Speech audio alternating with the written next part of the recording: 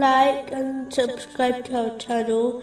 Leave your questions and feedback in the comments section. Enjoy the video. Continuing from the last podcast, which was discussing chapter 95, verse 7. So what yet causes you to deny the recompense? A major obstacle in obedience to Allah, the Exalted, is having false hope for a long life. It is an extremely blameworthy characteristic, as it is the main cause for a Muslim giving priority to amassing the material world over preparing for the hereafter. One only needs to assess their average 24-hour day and see how much time they dedicate to the material world and how much time they dedicate to the hereafter in order to realize this truth. In fact, having false hope of a long life is one of the most strongest weapon the devil uses in order to misguide people. When a person believes they will long, they adopt the mentality, thereby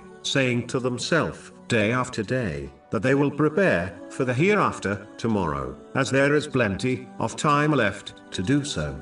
In most cases, this tomorrow never comes, and a person passes away without adequately preparing for the hereafter. In addition, false hope of a long life causes one to delay sincere repentance and changing one's character for the better, as they believe they have much time left to do this. It encourages a person to hoard the things of this material world, such as wealth, as it convinces them they will need these things in their long life on earth. The devil scares people into thinking that they must hoard wealth for their old age, as they may find no one to support them when they become physically weaker, and therefore can no longer work for themselves. They forget that the same way Allah, the Exalted, took care of their provisions when they were younger, He will provide for them in old age too. In fact,